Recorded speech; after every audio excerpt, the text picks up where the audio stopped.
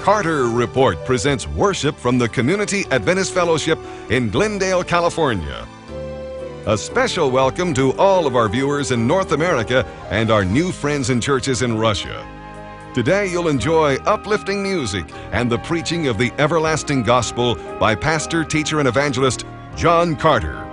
Please get your Bible and study the Word of God with us today. Thank you for joining us for worship and praise.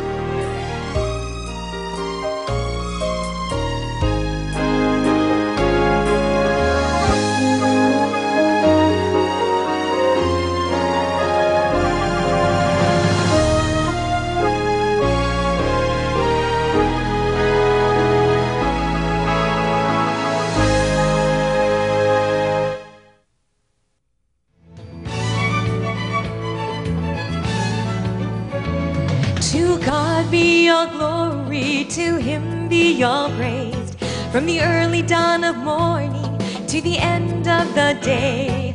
May the words of my mouth and every meditation of my heart be an offering. To God be all glory. Joy comes from the heart surrendered to praise.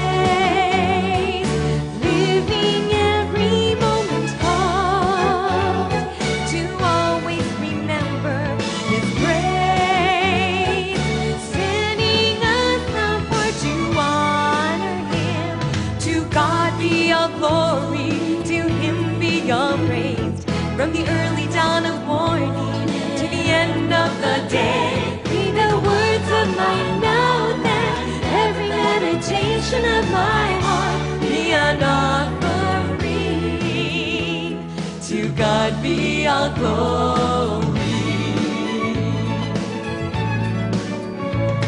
Our hope begins with the giver of life.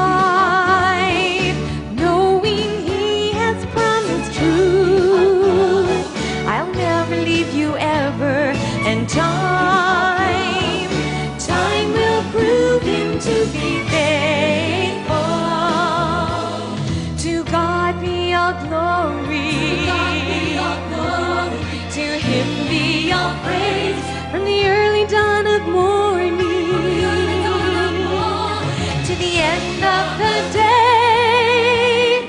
May the words of my mouth and every meditation of my heart be an offering. To God be all glory. To God be all glory. To Him be all praise, from the early dawn of morning to the end of the day. May the words of my mouth and every meditation of my heart be an offering. To God be all glory. God be all glory. To God be all glory.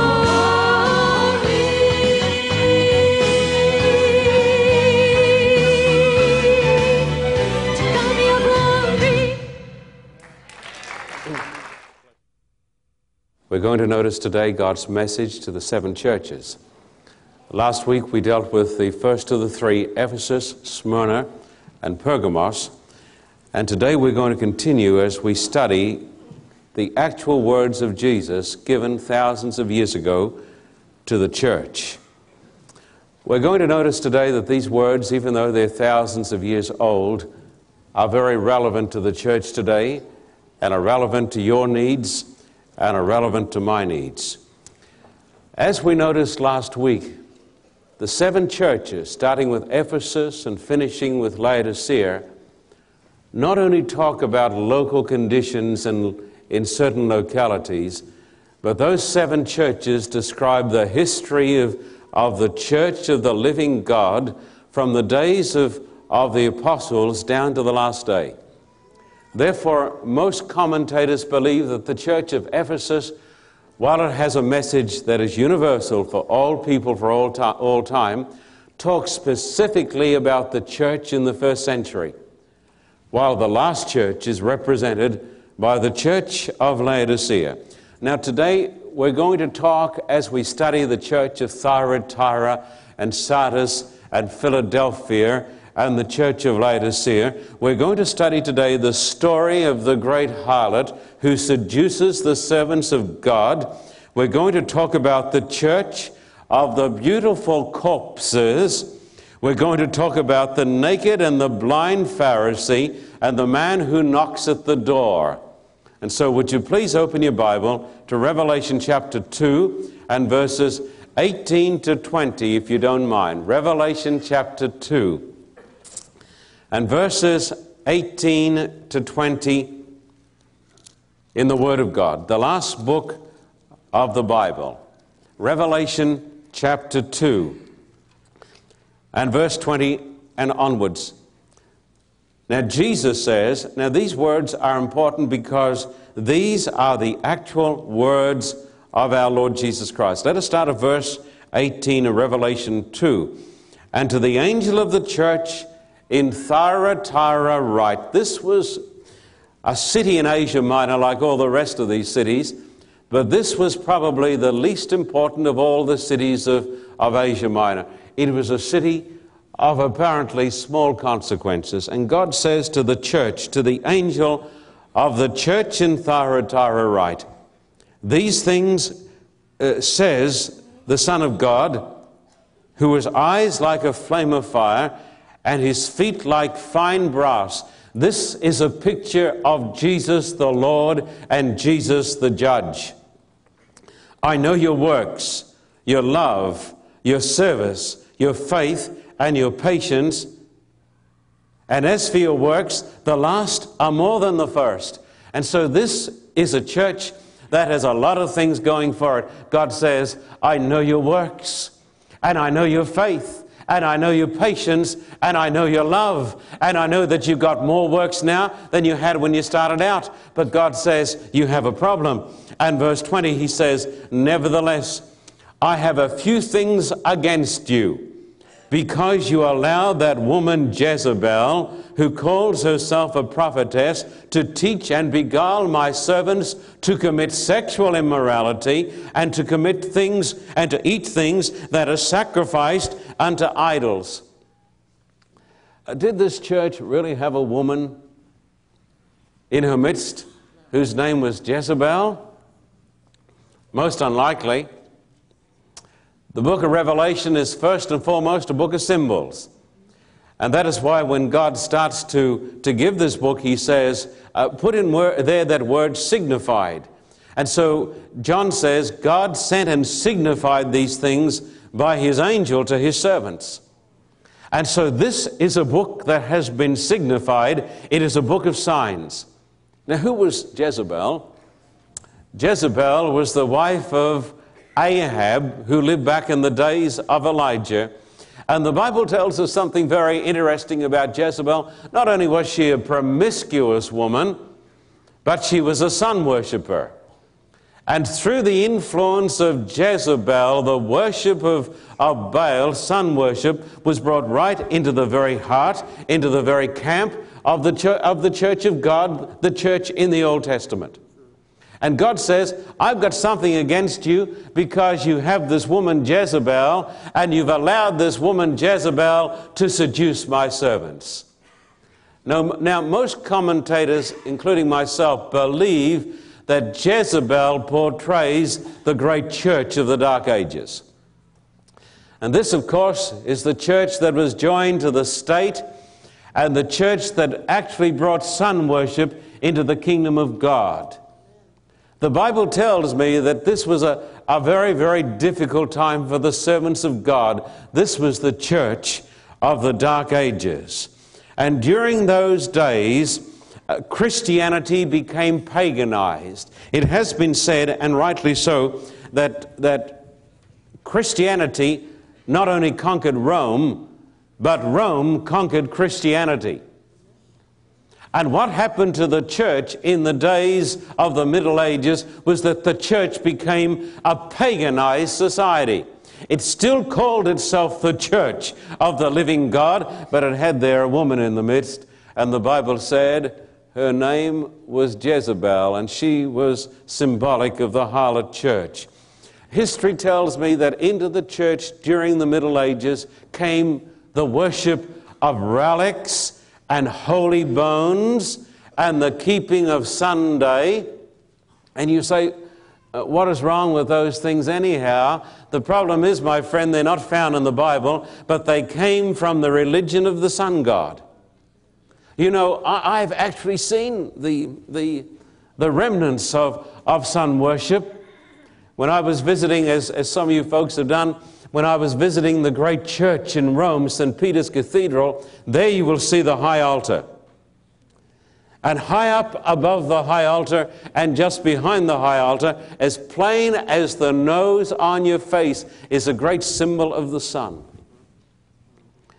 And when I went and looked at some of the crucifixes, I have the pictures of them taken out of the Vatican itself. There you see the rays of the sun. And this symbol has come right down to our own day, and it has come from sun worship. You see it today in hot cross buns that are stamped with the T that is the symbol of Tammuz, and you see it on the cross that has a circle around it because the circle is the symbol of the sun. And into the church came Sunday and infant baptism and purgatory and the worship of relics and prayers for the dead and all of these things that you won't find anywhere taught in the Bible. And the Bible says, I know you've got faith, and I know you've got love, and I know you've got works, and he's talking there to the true servants of God, but he says, I know you've got something else, and you don't need it. You've got that woman Jezebel in your church. And she has brought into your church the paganism of Baal and the paganism of the sun god. Now, my friend, I don't think there are too many commentators who would disagree with this. And I want to say to those who are watching us on television, don't get mad with me particularly, because what I'm telling you is the truth. This is the truth. Some people get mad because they hear the truth. I want to say, my friend, we've got nothing to fear from the truth. You hear this? And what we need, my friend, is a faith that is based not upon superstition, but a faith that is based upon the Word of God. Now, I want you to know that I believe the vast majority of God's children are tied up in that system. I believe that the vast majority of God's children keep Sunday. I believe that. I believe the vast majority of God's children practice the baptism of babies. I know that is so. And so I believe that they are a part of the church of the living God, and Jesus loves them. And I believe that they're going to be saved as they walk in the light. But God says here, I've got something against you because you tolerate that woman Jezebel. I want to say to you today, we should not tolerate any of the remnants of sun worship in our churches. Now, if you go back to the Bible, you'll find that God has a message that goes on a little further as he talks to the church of Thyatira, and as he talks, I think, also to you and to me. He says, verse 21, I gave a time to repent. That's the mercy of God. God gives us time. Now, my friend, if I'm wrong on some of these things, all I say to you is this: come and tell me where I'm wrong. That's all I ask. But don't get mad with me, but come and tell me where I'm wrong. And I say to my beloved friends who keep Sunday, God loves you.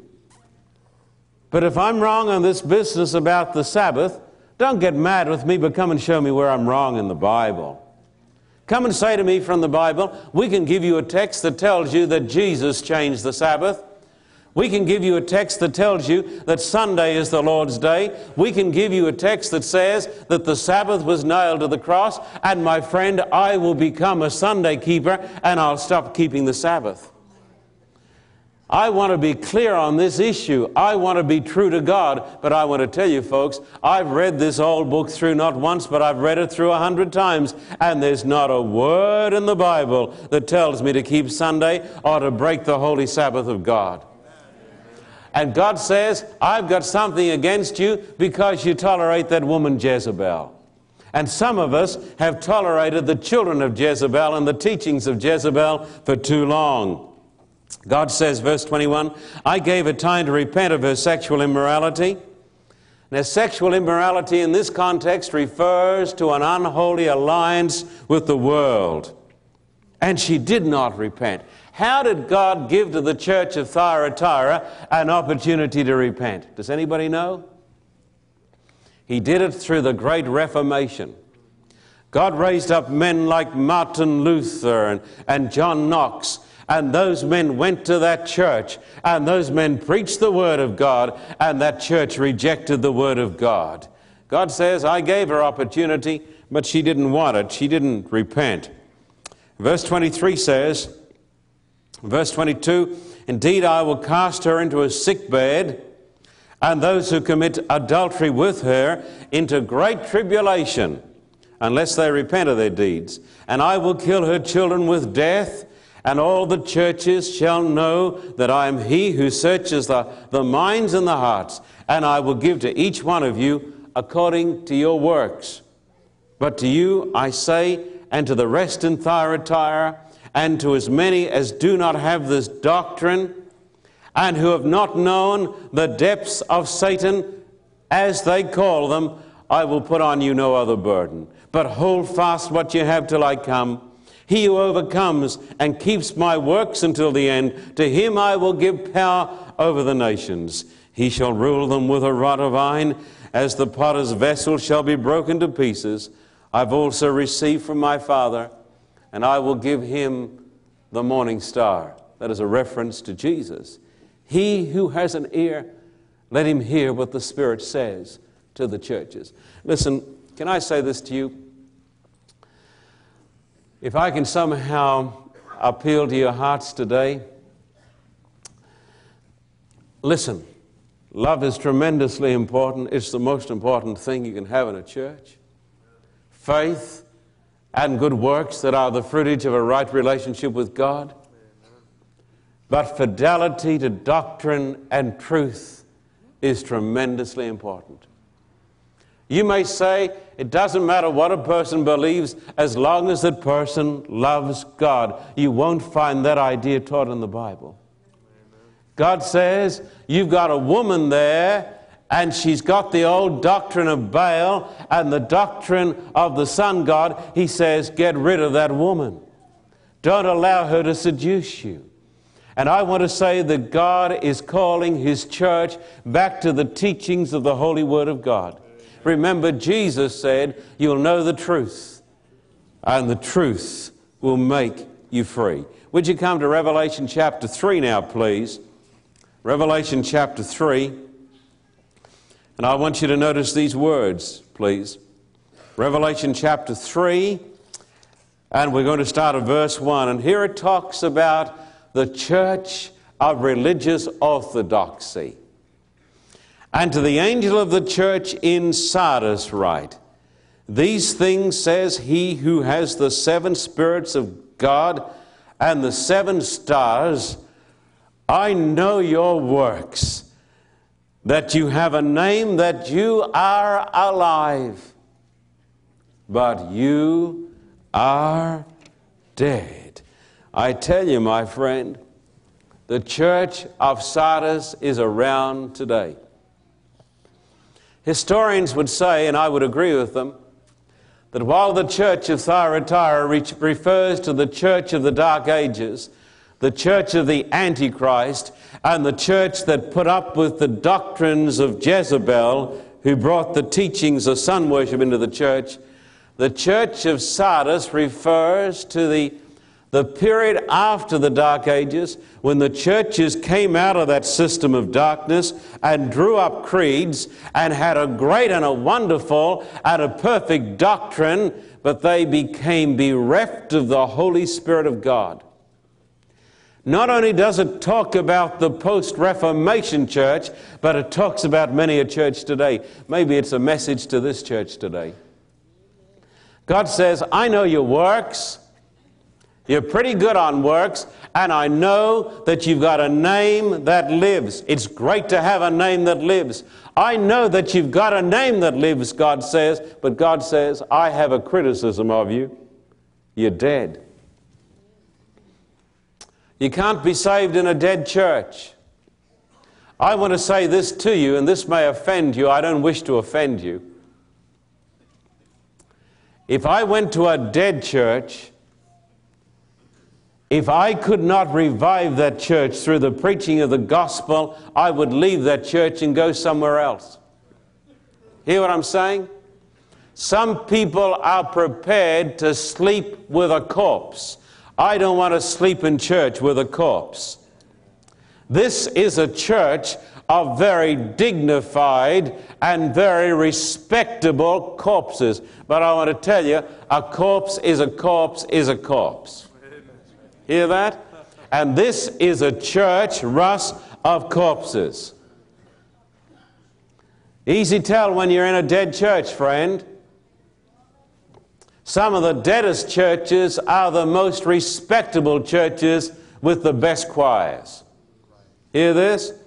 With the best liturgy, with the most distinguished pastors, and the most affluent elders who love to sit up the front so they're seen. And they love to sing the doxology and go through all of that stuff, which is great. But you go into the church of Sardis, and as soon as you walk into the church of Sardis, you can tell you're in a cemetery. There's no power in the preacher. The preacher who's got 8 PhDs on church growth and has never had a baptism, the preacher will get up and give a great dissertation on a subject like the birds of the Bible.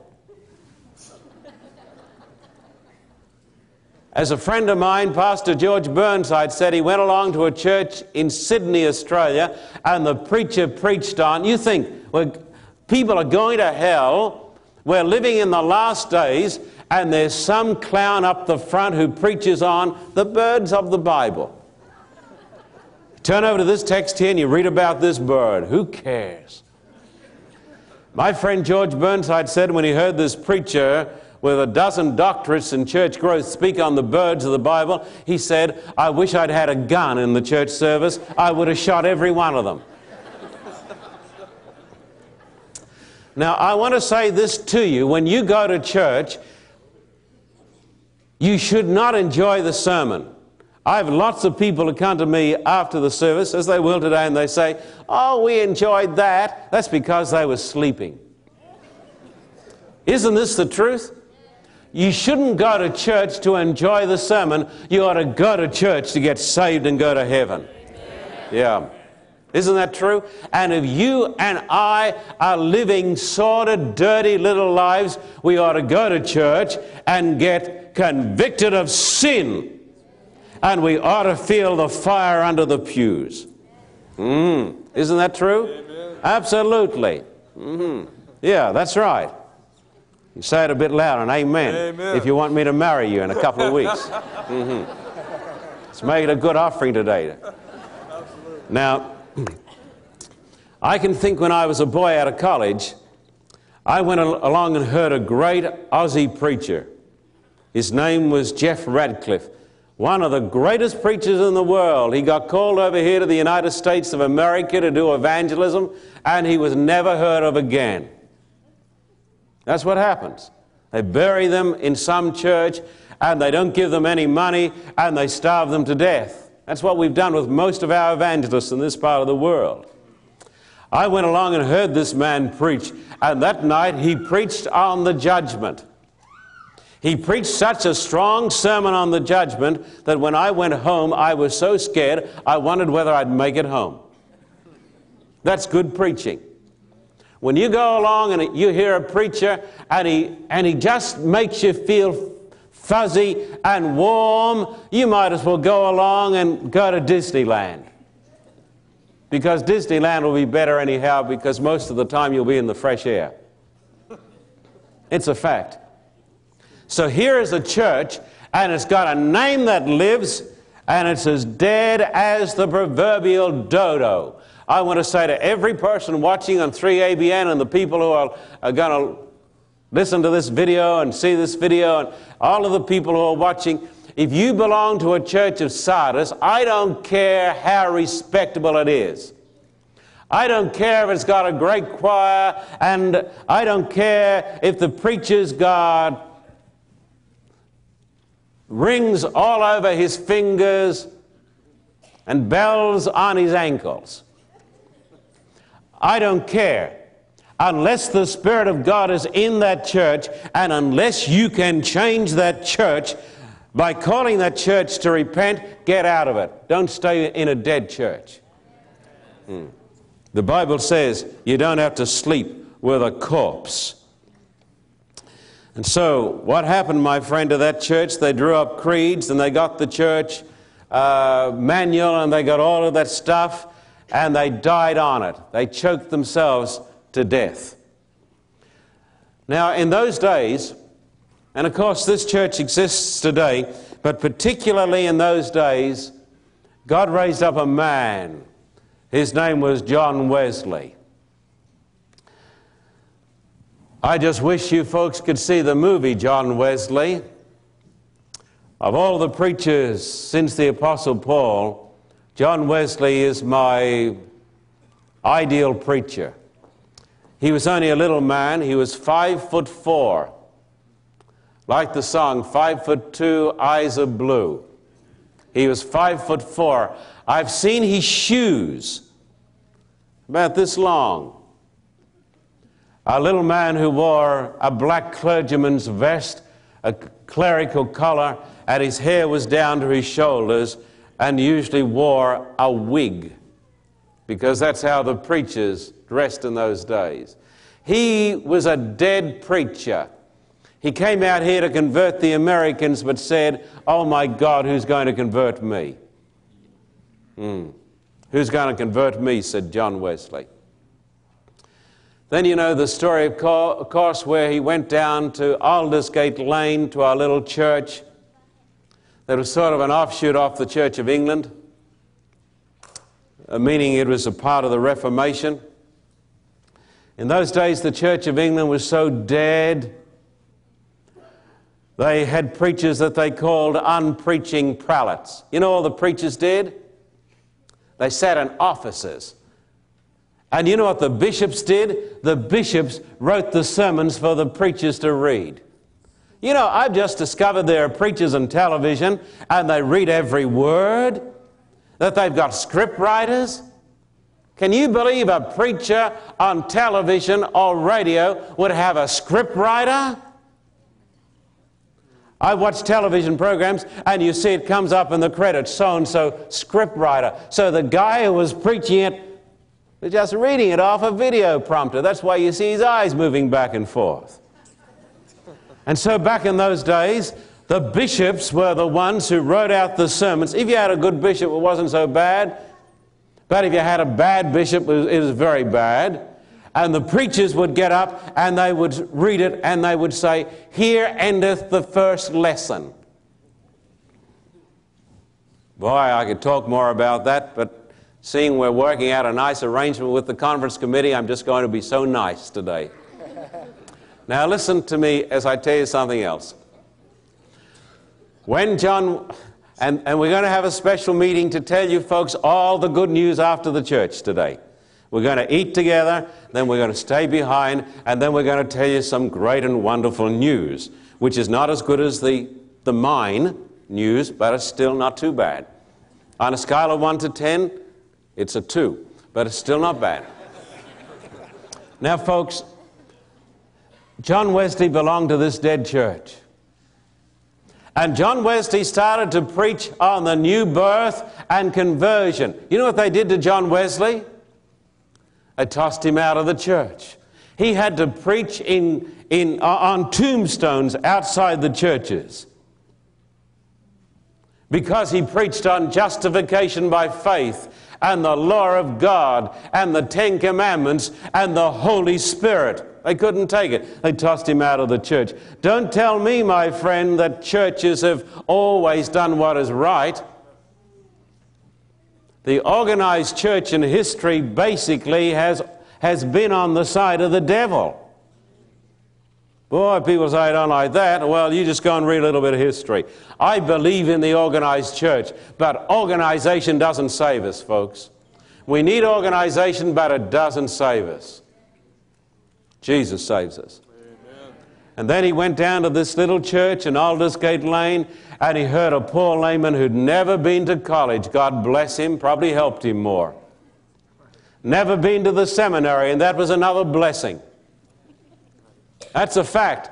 Problem is, the more preachers go to seminaries, the deader they get. They go into those institutions with a vision, and they come out as dead as the professors. It's a fact. This is going to be quite a sermon when we put this on 3ABN. Danny may get sacked as well. Listen, let me tell you something. The only problem with some of the things I'm telling you is this. You know what it is? It's true. It's true. And I have people, the reason these people want to give us, if they sell this mine, this vast sum of money, is because they say, we are tired of being told a lot of platitudes. We want to hear the truth. And we want to know what is right. And we want to be saved. And we want a revival in God's church. We're sick of all the sham and the hypocrisy and the hot air. And so John Wesley went along, and this layman got up, who'd never been to the seminary like me. And he heard him read the preface to the book of Romans by Martin Luther. And you know the words. I've tried to teach them to you. He said, I felt my heart strangely warmed. And I felt I indeed did trust in Christ. And there was given me an assurance that he'd taken away my sins and saved me from the law of sin and death. His brother Charles was converted about the same time, and Charles became one of the greatest poets and one of the greatest hymn writers in the whole of the English world. And he wrote the hymn, did Charles Wesley. Long my imprisoned spirit lay, fast bound in sin and nature's night. Thine eye diffused a quickening ray. I woke, the dungeon flamed with light. My chains fell off, my heart was free. I rose, went forth, and followed thee. There's hope for the person who is in Sardis, if he knows he's in Sardis, if he knows he's dead, and if he turns to Jesus.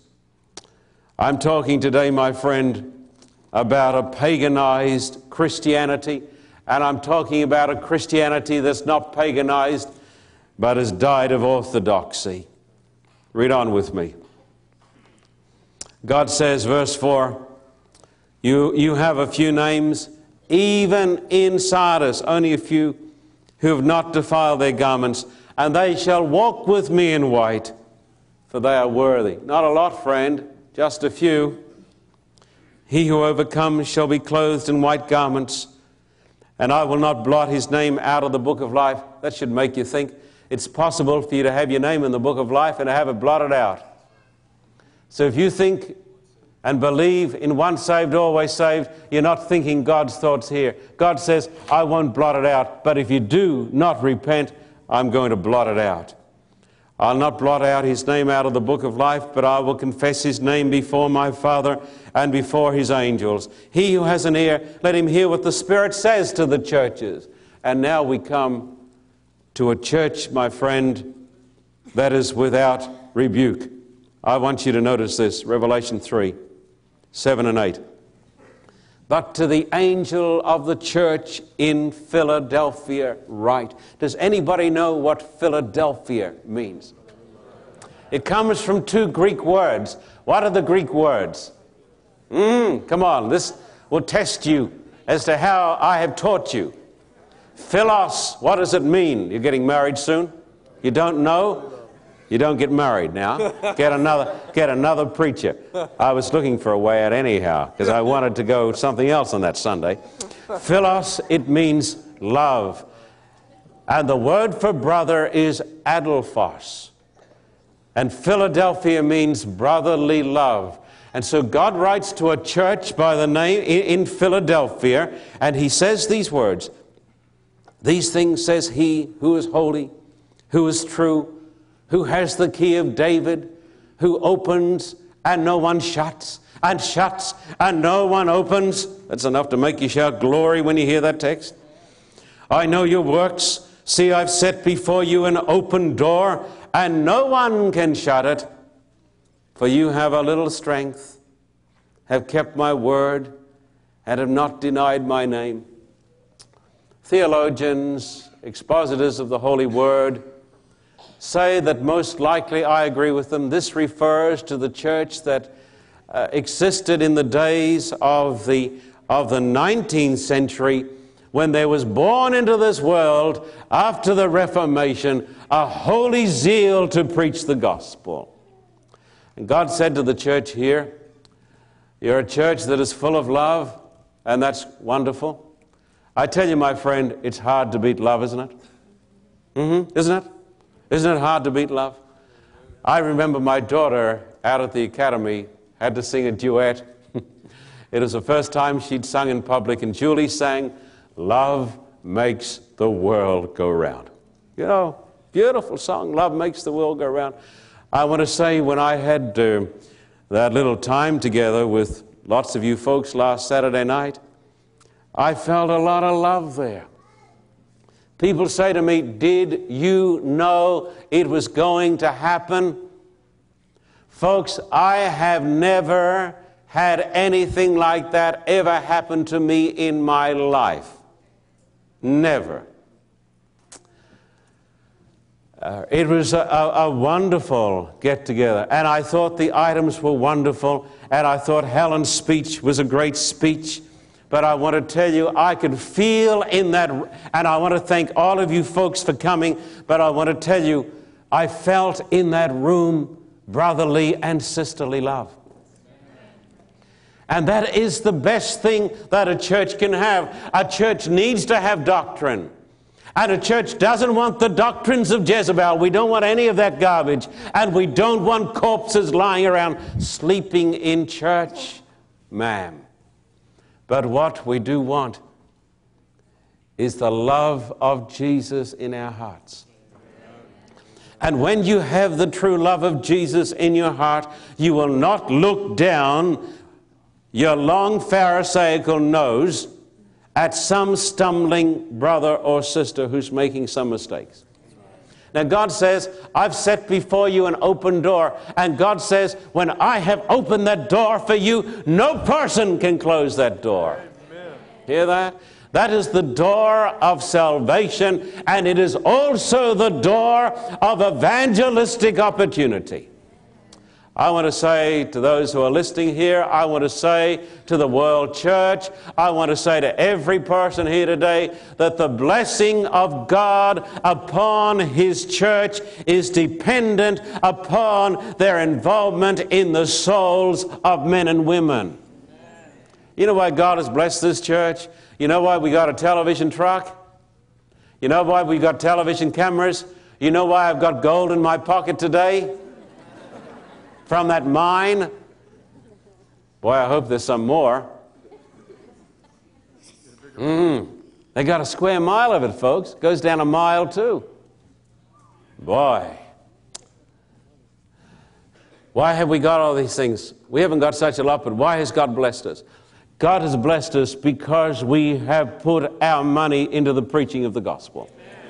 God has blessed this church because we have put what we've got into Russia and Los Angeles and around the world. You can't outgive God.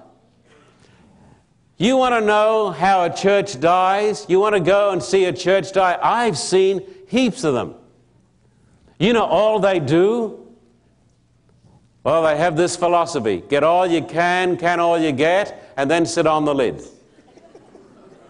Ever heard that? Get all you can, can all you get, and then sit on the lid. I know there are churches, and I won't say where, but they've got heaps and heaps and heaps of money in the bank. They have. Got millions of dollars in the bank. You know why they got it there? In case anything ever goes wrong. They don't have to wait for something to go wrong. It's already gone wrong. They've all died. God says, I've set before you an open door. I've opened it, and no man can shut it. But God says, I've got nothing against you. But he says in verse 9, indeed I will make those of the synagogue of Satan who say they're Jews, and this is talking in a spiritual sense, spiritual Jews, those who say they are believers, those who say they are Christians, those who say they are saved, and are not, but lie. Indeed, I will make them come and worship before your feet, and to know that I've loved you. He's talking here about the great bundle of hypocrites that are going to get burned up. Because you've kept my command to persevere, I will also keep you from the hour of trial which shall come upon the whole world to test those who dwell on the earth. Behold, I come quickly. Hold fast what you have, that no one take your crown. I want to make a comment here on the Great Tribulation. This is rather important because the Bible has a very interesting expression here, and this expression can only really be understood if you go to the Greek. The Greek says in verse 10, I will keep you, I will save you out of the great time of trouble. Now, what's the difference? Well, some people believe that the church is going to be raptured and they're all going to go home to glory. And so the church is not going to go through the Great Tribulation. And so they say this is the text that proves that God is going to keep us from the hour of trial. It's a very selfish idea, of course. When you go and talk to the Russians, they say, you know, if the Americans believe that, we wish they'd come over here because we've had our time of trouble. God didn't save us from it, and God is not going to save you from it either, friend. But the Greek says, I'm going to save you out of it. But God's people are going to be in it so they can be saved out of it. Hear this? You know, God saved Shadrach, Meshach, and Abednego by going down into the fire and saving them out of it. I don't have a lot of time for the prosperity gospel, where preachers get fat and lazy on the money they take up for themselves. Don't have a lot of time for that. I don't have a lot of time for the wishy-washy gospel of the Western world that says the church of the living God is so weak that God cannot put it through a time of trouble, and he's got to rapture it home to glory. I don't believe that. God sends us trouble. You know why he sends us trouble? Because we need it. And did you know this? That great blessings and great troubles go together. Let me say to you, great blessings and great troubles go together. I've had plenty of great troubles in the last 4 years since we have been working here in Southern California, and I've also had, glory be to God, the greatest blessings. And so if you pray for great blessings, be careful, because God may load it up with a lot of great sorrows. Remember I told you last week that sorrow is God's angel. But God has said, I will be with you. And he says, I will save you out of the trouble. And ma'am, there's a Bible there if you want to use it. Now let's come on a little further. I want you folks to read the text, because you get a greater blessing if you read the texts. Verse 12, he who overcomes, I will make him a pillar in the temple of my God. And he shall go out no more. And I will write on him the name of my God, and the name of the city of my God, the new Jerusalem, which comes down out of heaven from my God. And I will write on him my new name. He who has an ear, Let him hear what the Spirit says to the churches. Now listen. We now come to the most solemn message ever given by Jesus to the church. I say this to you with sorrow, that as a people, we have largely neglected this message. We have ever only shown it lip service, when the salvation of the church depends upon it. I want to say this to you, and I want every person to understand this so that you don't misunderstand me. I believe there is a terrible heresy that is taught in many of our churches, and some of you believe it because you come and talk to me. The idea that the church, the organized church, can do no wrong, and the organized church is destined to be saved. Now, there's a dead silence in the church because many of you believe that Roman Catholic heresy. It is not taught in the Bible. It is not taught in the spirit of prophecy. It is an idea of men, and it is a damnable heresy. Now, the church of the living God goes through to glory. Let me make that plain. But the church of the living God is known only to God. Their names are written in heaven. This building is not the church. Our institutions are not the church. The church is made up of all true believers who've got faith in Jesus. That church goes through to glory. But this idea that the denomination cannot err and the denomination goes through to glory in spite of what it does is a damnable heresy, and if you believe it, you do not have a faith that is based on the Bible. I appeal to you to give up that sinful doctrine, the doctrine of Jezebel. Now, the last message among the 7 churches is the message to Laodicea. Laodicea means the judgment of the people. We are living in the hour of God's judgment. This is a message that is given to me, to my sinful heart. It is a message that is given to every Christian in these last days, and specifically to those who like to call themselves the remnant church. This is how God sees His church, and the destiny of the church hangs upon our acceptance or our rejection of this message.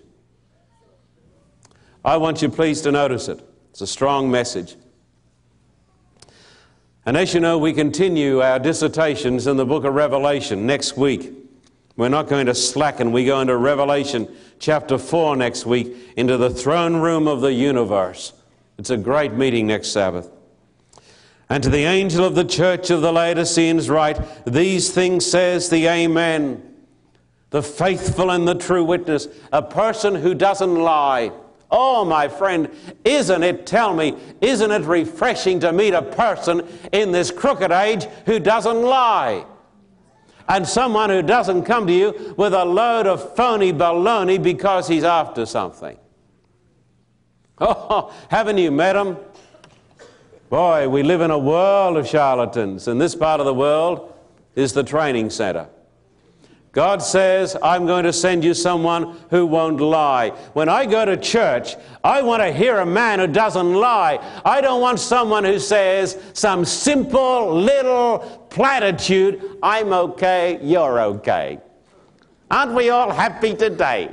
Don't we feel fuzzy and warm? All gonna burn together, friend. Yeah, well, isn't it true? Well, why don't you believe it? You turn on television on occasions and you hear some smart psychology preacher giving people strokes, telling them what they want to hear. You know why they're doing it? So they'll increase their offerings so they can have a bigger house and put on more weight, get fatter. To the angel of the church of the Laodiceans write, these things says the Amen, the faithful and the true witness. Thank God he tells me my condition. The beginning of the creation of God, I know your works. This is a church that's great on works. Works, works, works. Do, do, do, cock-a-doodle-do. I know your works, that you are neither cold nor hot. I could wish you were cold or hot. So then, because you are lukewarm and neither cold nor hot, I will spew you out of my mouth. I tremble when I read that prophecy. God says to the people in Laodicea who are lukewarm, God says, I'm going to spit you out because you make me sick. Now in Laodicea, outside the city, they had hot springs and they had cold springs and they had lukewarm ones. What's a cold person? A cold person is a person who's just right out of the church. A prostitute down there on Hollywood Boulevard, she may think she's hot, but the Bible says she's cold. She's as cold as ice. Now, what's a person who's hot? A person who's got the fire of God in him. Some churches today doesn't plan to preach a sermon like this because the people get all uncomfortable. They say, if I keep going there, I may have to change my dirty little life. You see? They say, give us something that's lukewarm. I'm okay, you're okay, bunk.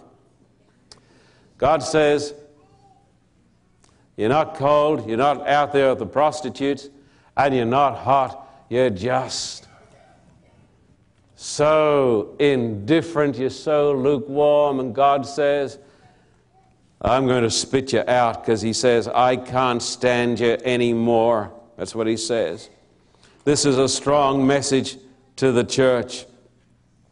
This church is truly orthodox. I believe in orthodoxy. I believe in orthodoxy when orthodoxy means fidelity to the truth.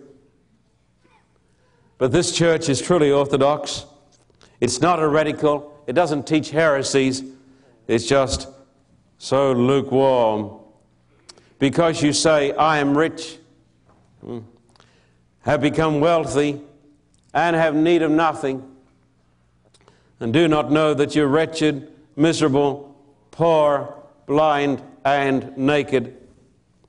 Boy, no preacher want to preach that by himself. God says, would you like to know what Christianity is like in North America, in Australia, in these last days? God says, I've just about had so much of you, I can't take it any longer, I'm about to spit you out. God says, you say you're rich. Oh, you're rich. Well, you're increased with goods. Look at how wonderful we are. We don't really need anything. We're so good. God says, you don't know. That's your problem. You don't know you're wretched, and you're miserable, and you're poor, and you're blind, and you're naked.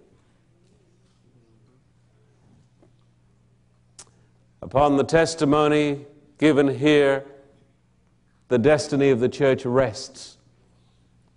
What's wrong with Laodicea? What's wrong with my church? Laodicea, on the whole, doesn't understand the gospel.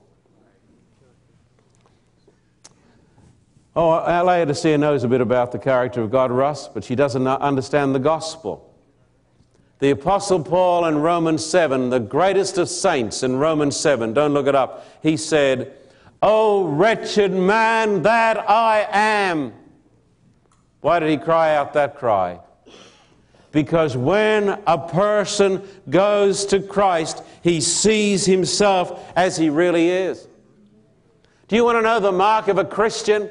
The mark of a Christian is not that he's telling everybody how great he is. The mark of a Christian is that he's saying, Lord, have mercy upon me. I'm a sinner, Lord. I'm not good enough. Ellen White says the mark of a Christian is this: the closer you come to God, the more wretched you'll appear in your own eyes. But this is not so with Laodicea. With her triumphalism, she is filled with the pride of the Pharisee. You read the story of the prodigal son, the boy who was the sinner, and you also read the story, my friend, of the elder brother. And the elder brother wouldn't go in. He wouldn't go in. He didn't like the good music. He stood outside, and when his father came out, he said, I've never left home. I've always been serving you. I've always kept your commandments. The older brother there, of course, represents the religion of the Pharisee. And the sin of Laodicea is not false doctrine. The sin of Laodicea is self-righteousness, the religion of the Pharisee. It's legalism. Can I tell you, how can I say this to you today? How can I make this plain to you? The worst sin is not the sin of sodomy, though I detest it. Detest it. The worst sin is not murder. None of those sins. The worst sin is not stealing. I heard of some people some time back in a ministry like this, and they were stealing out of the offerings. What a low thing to do. When people are sacrificing and they're stealing. What a low thing to do. But there are worse sins than those sins.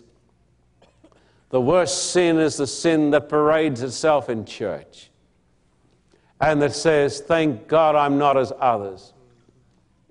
Thank God I'm not like this publican. Thank God I'm not like this homosexual. Thank God I'm not like this adulterer. Thank God that I am an Adventist and I have the light and I'm a member of the remnant church and my name is written down on the roll. And God says, I'm about to spit you out.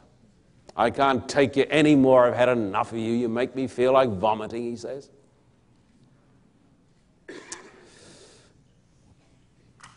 Do you know why people in our church, and I'm talking now about the Adventist church, do you know why we are so hard on each other? We have a name among Christians for being hard on each other. You know why?